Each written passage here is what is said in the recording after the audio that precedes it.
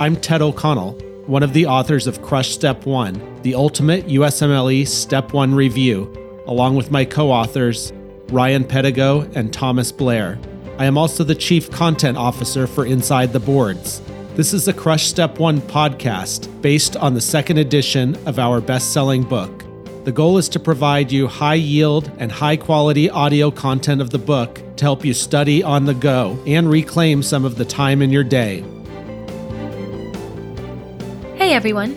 Welcome back to the Microbiology chapter of Crush Step 1, second edition. This is Mimi Ackley, narrating Part 2. Let's begin with a discussion of gram-positive rods. There are 4 gram-positive bacillus groups, 2 of which are spore-forming, Bacillus and Clostridium, and 2 of which are not, Corynebacterium and Listeria. Spores form a protective environment that helps bacteria remain dormant in harsh conditions. Bacillus anthracis, which causes anthrax, is the only bacterium with a protein capsule. It forms spores that live in the soil. Humans get infected from soil or from handling hides of infected animals.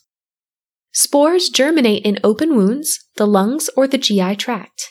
In all 3 cases, local release of exotoxin results in necrosis and hemorrhage of the surrounding tissue. A black edematous lesion, or ESHAR, in cutaneous anthrax, pulmonary and mediastinal hemorrhage in inhalation anthrax, which is also called wool sorter's disease, and bloody diarrhea in GI anthrax. In all 3, hematogenous spread will occur without prompt diagnosis and treatment with ciprofloxacin or doxycycline. Bacillus cereus causes gastroenteritis by depositing spores in food, classically reheated rice, which survive the cooking process and then germinate and release enterotoxins into the food.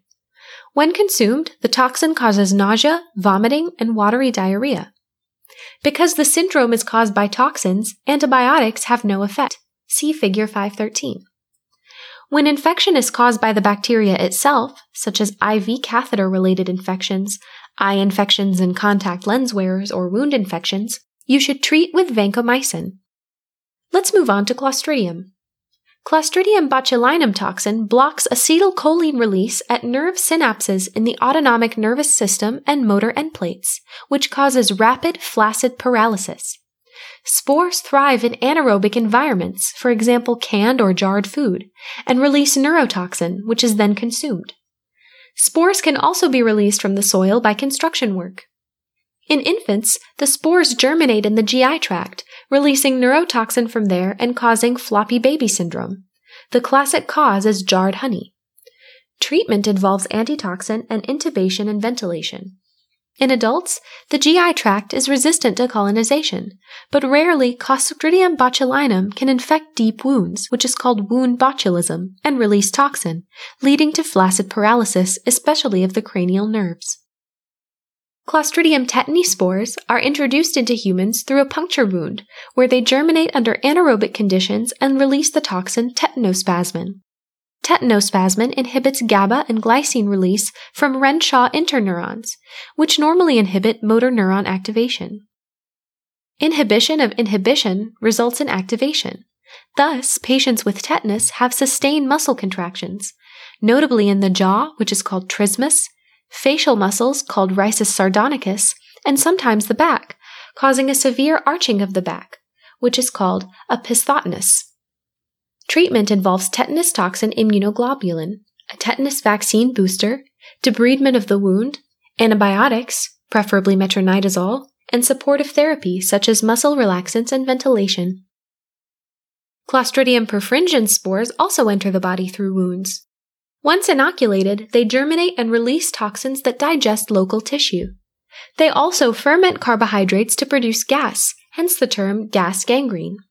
Additionally, spores can germinate in food, especially meat, and populate the gut when ingested, releasing enterotoxins and causing watery diarrhea. Severe gut infections can cause a necrotizing enteritis. Clostridium difficile causes pseudomembranous enterocolitis. See Figure 514. Usually within a month after broad-spectrum antibiotic use, such as clindamycin or ampicillin, which knock out normal GI flora, allowing C. diff to superinfect the colon. Patients experience abdominal cramps, diarrhea, and fever as a result of toxin release. Diagnosis is by toxin detection in the stool. Treatment is with metronidazole, oral or IV, or vancomycin, oral only. IV vancomycin is ineffective in C. diff colitis. For refractory cases, treatment with fidaxomicin or a fecal microbiota transplant can be considered. Let's talk about Listeria next. Listeria monocytogenes is introduced into the host through contaminated foods, usually unpasteurized soft cheeses and cold cuts. It causes gastroenteritis, but can cause invasive infections in those with compromised cell-mediated immunity, because the bacteria will live within macrophages. This population includes pregnant women, especially the third trimester, neonates, older adults, and immunocompromised patients. Bacteremia or sepsis from Listeria during pregnancy can result in neonatal death or premature birth. Newborns can also acquire it during vaginal birth if the vaginal canal is colonized. The mother can be asymptomatic, resulting in Listeria meningitis 2 weeks after birth. This causes 20% of neonatal meningitis. People older than 50 years and immunocompromised patients are also at risk for Listeria meningitis. Listeria is the only gram-positive bacterium that produces endotoxin. Treat empirically with ampicillin, with or without an aminoglycoside for serious infections, or with trimethoprim sulfamethoxazole, TMP-SMX, or vancomycin if the patient is penicillin allergic. Confirmation of diagnosis is by CSF analysis and culture. Next, Corynebacterium. Corynebacterium diphtheriae spreads by droplets and direct contact, colonizing the pharynx of children. Children rapidly develop gray pseudomembranes that are visible on examination. See Figure 515.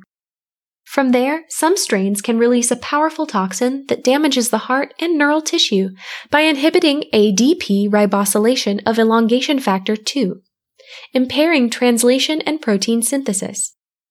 Patients may present with stridor, hoarseness, respiratory compromise, and a swollen bull neck.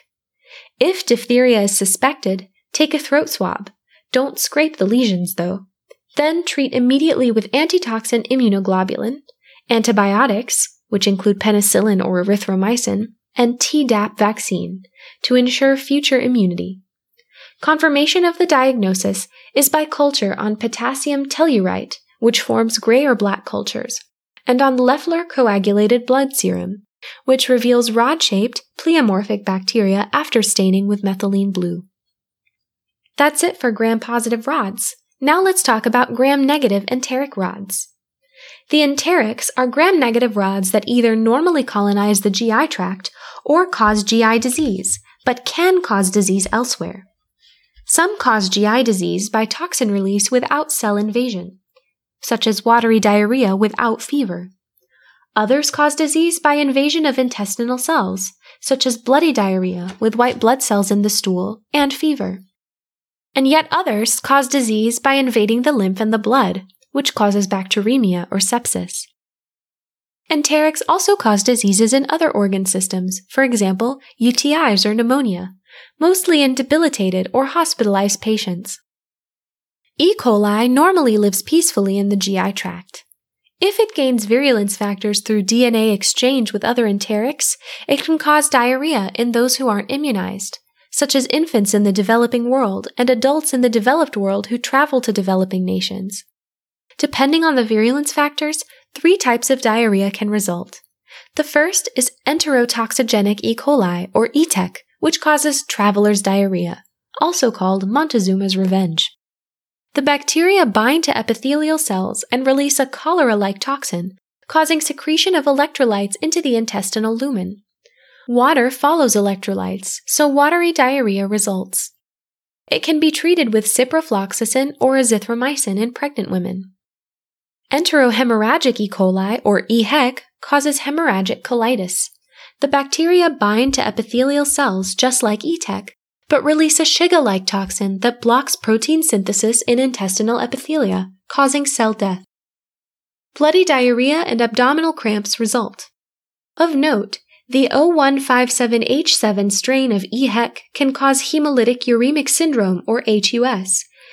Fever, anemia, thrombocytopenia, and uremia or renal failure are symptoms. EHEC is usually a foodborne illness, classically caused by undercooked and contaminated hamburger meat. Do not treat EHEC with antibiotics. This has been found to stimulate HUS in some studies. Lastly, enteroinvasive E. coli has the ability to invade intestinal epithelia and also to release Shiga-like toxin, resulting in an inflammatory response that produces fever, cramps, and bloody diarrhea. White blood cells will be found in the stool. E. coli causes a number of other diseases in susceptible populations. E. coli is the most common cause of UTIs, especially affecting women and patients with Foley catheters. E. coli meningitis is common in neonates. It is the most common cause of gram-negative sepsis in hospitalized patients, and it commonly causes nosocomial or hospital-acquired pneumonia. Next, let's talk about Klebsiella. Klebsiella pneumoniae causes nosocomial sepsis. It's the second most common cause after E. coli. It also causes Foley catheter-associated UTIs and pneumonia in those susceptible to aspiration of stomach contents. This includes alcoholic patients, intubated patients, and debilitated hospitalized patients. Klebsiella pneumonia is a violent form of pneumonia that forms cavitations. Sputum is classically currant jelly colored. Most Klebsiella are resistant to ampicillin. Next, Proteus. Proteus mirabilis also causes nosocomial infections and is a cause of UTIs. Urine will be alkaline because of Proteus' ability to cleave urea into ammonia and CO2 with urease. The alkalinized urine creates favorable conditions for enormous struvite renal stones. These are called staghorn calculi because they can fill the entire calyceal system, resembling the horns of a male deer. To see an X-ray image of staghorn calculi, see Figure 516. Unique features of Proteus include its motility and its cross-reactivity with some rickettsial antigens, making it a useful tool to determine whether someone has a rickettsial infection. This is the Weil-Felix test. See later section called rickettsia-like infections. Shigella species, of which there are 4, cause dysentery by the same mechanism as enteroinvasive E. coli. Transmission is fecal-oral, usually by contaminated water or hand-to-hand contact by someone who hasn't washed properly, and occurs most often in preschools and nursing homes. Bacteria latch onto the intestinal epithelium, invade cells, and release Shiga toxin, the same toxin used by enteroinvasive E. coli, which inhibits protein synthesis and causes cell death. The result is an inflammatory response with blood and pus-speckled diarrhea and abdominal pain. Treat with ceftriaxone and not with antidiarrheal medications. Next, let's discuss Salmonella. There are 3 clinically important species of Salmonella: typhi, cholera suis, and enteriditis. The first is only found in humans, and the latter 2 live in animal GI tracts and infect humans through food or water contaminated with animal feces. They are examples of zoonoses. See Figure 517. Salmonella typhi, like enteroinvasive E. coli and Shigella, invades intestinal epithelium, but then goes on to invade lymph and seeds multiple organs. Look for a history of exposure to animal products or live reptiles. The resulting typhoid fever includes fever, diarrhea, headache, abdominal pain, and inflammation of involved organs, for example, the spleen. Light-skinned people may show a transient pink-spotted or salmon-colored rash on the belly, also called rose spots. Diagnosis is through culture of blood, urine, or stool, and treatment is with ciprofloxacin or ceftriaxone. Some may go on to become chronic carriers. Think of the colonization of the gallbladder, and the famous Typhoid Mary, a cook who in the early 1900s unknowingly infected 51 people. Most non-typhoidal Salmonella species cause diarrhea along with nausea and abdominal pain, sometimes fever, and they self-resolve within a week. Do not treat non-typhoidal Salmonella diarrhea. This increases the likelihood of becoming a chronic carrier, unless it's a child younger than 3 months of age or a patient with an immunocompromised state. Salmonella cholerae suis is the most common cause of Salmonella sepsis and is particularly hard to clear in those without spleens. Salmonella is an encapsulated bug. An antibody-coated or opsonized encapsulated bacterium normally gets caught in the spleen and is then phagocytosed and destroyed by macrophages. Next, let's talk about Yersinia. Yersinia has two medically important species, Yersinia pestis, which causes bubonic plague, and Yersinia enterocolitica, which causes acute gastroenteritis. Yersinia pestis is discussed later. Yersinia enterocolitica is introduced by contaminated foods or focally contaminated water. It invades lymph and blood through the gastrointestinal mucosa and causes fever, diarrhea, and abdominal pain, usually in the right lower quadrant, because of ileal ulceration. This can mimic appendicitis and is therefore referred to as pseudoappendicitis. Look for exposure to chitterlings or raw pork. Next, we come to Vibrio. Vibrio has two medically important species, Vibrio cholera, which causes cholera, and Vibrio parahemolyticus. Vibrio cholera is transmitted via the fecal-oral route. Although adults in endemic areas become immune, all children, whether in an endemic area or not, and adults traveling to endemic areas are susceptible. Like ETEC, the bacteria bind to the epithelium and release a toxin that causes oversecretion of sodium chloride into the lumen by increasing concentrations of cyclic AMP. Water and other electrolytes follow, classically in copious rice water diarrhea. See Figure 518. Notably, patients are not febrile and the bowel is not directly injured. Death can result from dehydration, so the mainstay of treatment is hydration and electrolyte replacement. Vibrio parahemolyticus causes gastroenteritis, usually from uncooked fish, commonly in sushi. Next, we come to Campylobacter. Campylobacter jejuni is one of the 3 leading causes of gastroenteritis worldwide, affecting mostly children. The other 2 causes are rotavirus and ETEC. Campylobacter jejuni's reservoir is animals, and it is acquired by the fecal-oral route or unpasteurized milk. A prodrome of fever and headache gives way in half a day to bloody diarrhea and abdominal cramps because it invades the intestinal epithelium, as seen in Figure 519. This infection is also associated with the development of Guillain-Barré syndrome, which is characterized by ascending paralysis and is usually, but not always, reversible. Next, Helicobacter. Helicobacter pylori inhabits the stomach and is the leading cause of duodenal ulcers. It is the second leading cause of gastric ulcers after NSAIDs, which includes aspirin. It produces urease, which neutralizes the gastric pH. Next, Pseudomonas. Pseudomonas aeruginosa is a water and soil-dwelling bacterium that generally does not infect healthy people except when it causes hot tub folliculitis. But it does infect sick and immunocompromised patients and is very resistant to antibiotics. When visible, it looks blue-green and smells like sweet grapes. Important infections can be remembered by the mnemonic B pseudo. B for burns. Burns infected with Pseudomonas lead to sepsis. E for endocarditis, especially right-sided valve endocarditis in IV drug users. P for pneumonia, which is prevalent among immunocompromised patients, ventilator-dependent patients, and cystic fibrosis patients. S is for sepsis. E is for external otitis or otitis media, Pseudomonas that burrows into the mastoid from the external ear.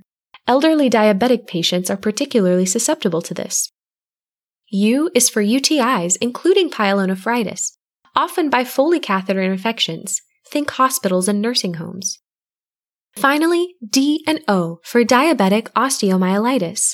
This is found in diabetic patients from foot ulcers, in IV drug users commonly affecting the vertebrae and the clavicle, and in children from soil entering puncture wounds through a rubber-soled shoe. In neutropenic patients, pseudomonal bacteremia can lead to ecthema gangrenosum, which is a round black lesion that is ulcerated in the center. These patients are also at risk for pseudomonal typhlitis, infection of the cecum. Next, let's talk about Burkholderia and Stenotrophomonas. Like Pseudomonas, Burkholderia capacia and Stenotrophomonas maltophilia also cause hospital-acquired infections, especially in burn patients and cystic fibrosis patients. Also like Pseudomonas, they are very resistant to antibiotics and antiseptics. Next, let's move to Bacteroides and Fusobacterium. Bacteroides and Fusobacterium species make up 99% of the normal gut flora. They are both gram-negative anaerobic rods. Bacteroides fragilis normally lives in peace in the intestine until the intestine perforates, such as through trauma, iatrogenic causes, appendicitis, and ischemia, at which point it forms abdominal abscesses. Because Bacteroides fragilis also lives in the vagina, it can cause abscesses in situations such as septic abortion, pelvic inflammatory disease, or use of an IUD. Bacteroides melaninogenicus also lives in the intestine, vagina, and mouth. It forms a black pigment, hence the name, and can cause necrotizing anaerobic pneumonia when aspirated, for example during a seizure or a drunken state, as well as periodontal disease. Fusobacterium is similar to Bacteroides melaninogenicus in terms of periodontal disease and aspiration pneumonia, and it also causes abdominal abscesses and otitis media. Fusobacterium necrophorum is implicated in Lemierre syndrome. This is when a sore throat caused by the bacteria spreads from the tonsils to the jugular vein and causes a blood clot to form, which the bacteria then infects, which is called thrombophlebitis. Finally, let's talk about other enterics. Remember that Viridans group strep, which we already discussed, are also part of the normal GI flora and can be found co-inhabiting abscesses. Also worthy of mention are Peptostreptococcus, a gram-negative coccus in chains, and Peptococcus, gram-negative coccus in clusters, which are often found co-inhabiting abscesses and in aspiration pneumonias. Next, let's move on to talk about gram-negative, non-enteric rods. This section includes the Haemophilus species, Gardnerella vaginalis, Bordetella pertussis, Legionella pneumophila, Yersinia pestis, Francisella tularensis, Brucella, and Pastorella species. First, let's talk about Haemophilus. Haemophilus species are usually acquired through the lungs. There are encapsulated or typed and non-encapsulated or non-typable forms. In the past, encapsulated Haemophila influenza, types A through F, especially type B, invaded lung epithelium of children aged 6 months to 3 years as a result of a lack of immunoglobulin to H-flu type B. Since routine vaccination with purified type B capsule protein began, the incidence of HIB meningitis, acute epiglottitis, and septic arthritis has significantly decreased in the United States. Still, one should be aware of the clinical presentations for the various infections caused by H-flu. For example, epiglottitis usually presents in children aged 2 to 7 with fever, drooling, stridor, and tripoding, with the classic thumbprint sign on lateral neck radiograph. Non-encapsulated H-flu mostly causes otitis media in children and sinusitis and URIs in adults with previous lung disease like COPD. Lack of the capsule limits invasiveness. H-flu infections should be treated with third-generation cephalosporins, such as ceftriaxone or cefoxitin for serious infections, and cefdinir for mild infections such as otitis media. There are other disease-causing Haemophilus species that are not acquired through the respiratory system. Haemophilus ducreyi causes an STI known as chancroid, see figure 520, which is a painful genital ulcer, sometimes accompanied by unilateral lymph node enlargement. The painfulness of the lesion can be remembered by the common mnemonic, with Haemophilus ducreyi, you do cry. The inguinal lymph nodes are matted, accumulate pus, and will ulcerate. This disease should be distinguished from, number 1, syphilis, caused by Treponema pallidum, which causes a painless chancre with bilateral non-suppurative lymphadenopathy.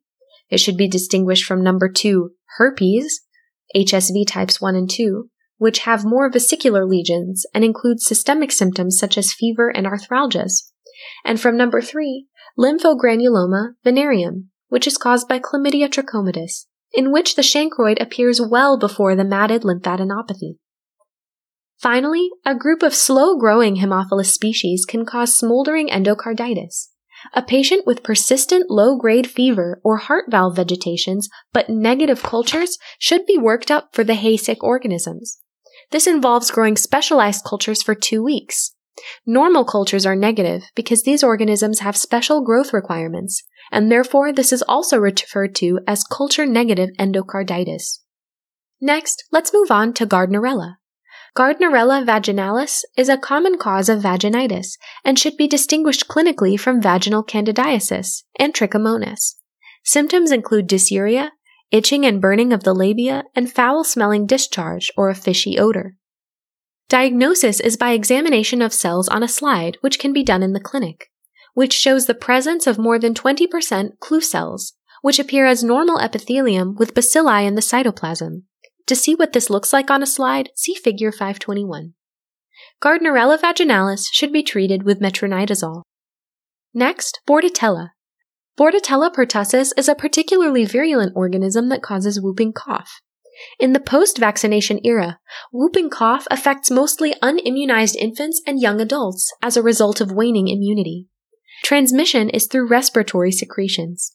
After inoculation, a 1 to 2 week catarrhal stage ensues, which consists of low-grade fever, runny nose, cough, and sneezing, followed by the paroxysmal stage, characterized by several episodes per day of violent coughing followed by an inspiratory whoop, which is a gasp of air through a narrowed epiglottis. Those with partial immunity may not have the whoop and will present with chronic cough. Laboratory tests may show leukocytosis with an absolute lymphocytosis. Bordetella pertussis doesn't invade the body. Rather, it attaches to tracheal and bronchial or ciliated epithelia and mediates disease through toxin release, which destroys epithelial cells among other effects.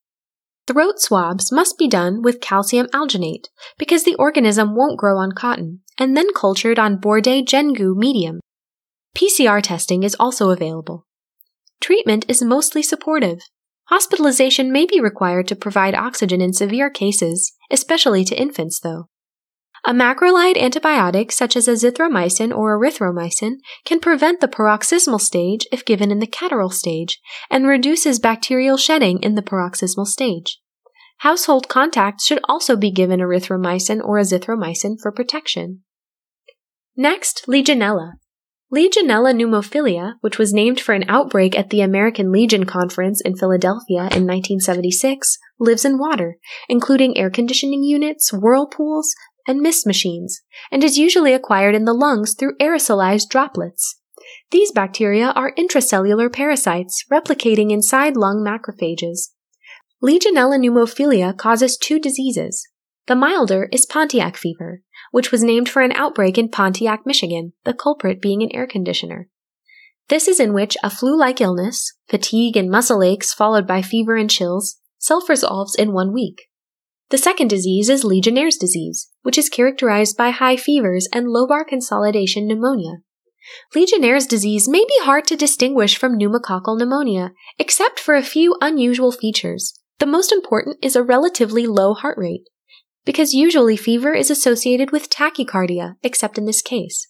Legionnaire's disease can also have flu-like symptoms that may precede lung findings, symptoms of gastroenteritis, and some unusual laboratory test results like elevated liver enzymes, hyponatremia, and hypophosphatemia. The electrolyte abnormalities are due to Legionella organisms' ability to damage the juxtaglomerular cells of the kidney and lead to a type 4 renal tubular acidosis with a hyporeninemic hypoaldosteronism. If sputum is acquired, Gram stain will show many neutrophils but few to no organisms. This requires a silver stain to see. But a urine test for Legionella can be positive. Because it is intracellular and cannot be killed by penicillin, it is an atypical pneumonia and requires atypical coverage by macrolides, tetracyclines, or certain quinolones. Other atypical pneumonias, which are discussed later, include those caused by chlamydia and mycoplasma. The next 3 organisms have the following in common. They are zoonoses, which are infections acquired from animals. They are so virulent as to be able to infect any tissue they come in contact with. They are facultative intracellular parasites, which means they inhibit phagocytosis and therefore replicate within macrophages, and they are treated with an aminoglycoside such as gentamicin or streptomycin. The first of these 3 organisms is Yersinia. Yersinia enterocollitica was previously described. Here we discuss Yersinia pestis, which causes bubonic plague. It is carried by rats, prairie dogs, and squirrels, particularly in the southwestern United States, and it's transmitted by flea bites. As a facultative intracellular organism, it resists phagocytosis and multiplies within phagocytes. Then it moves to lymph nodes, usually but not always causing the nodes of the groin or axilla to swell and become red and hot. Fever and headache are also seen. Hematogenous spread leads to organ involvement and hemorrhages under the skin that look black, hence the Black Death.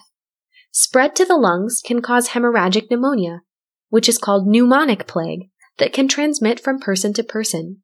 Untreated, there is a 75% mortality rate, so have a high index of suspicion and treat immediately with gentamicin or streptomycin. The second organism of these is Francisella. Francisella tularensis, which causes tularemia, causes a bubonic plague-like illness. Transmission occurs through direct contact with rabbits or through bites of deer flies or ticks. Ulceroglandular tularemia occurs after a bite, in which a skin ulcer with a black base develops, followed by fevers, headaches, red swollen lymph nodes, and eventually hematogenous spread with organ involvement. Besides the skin ulcer, it is almost identical to bubonic plague, but has a much lower mortality rate, 5% if untreated.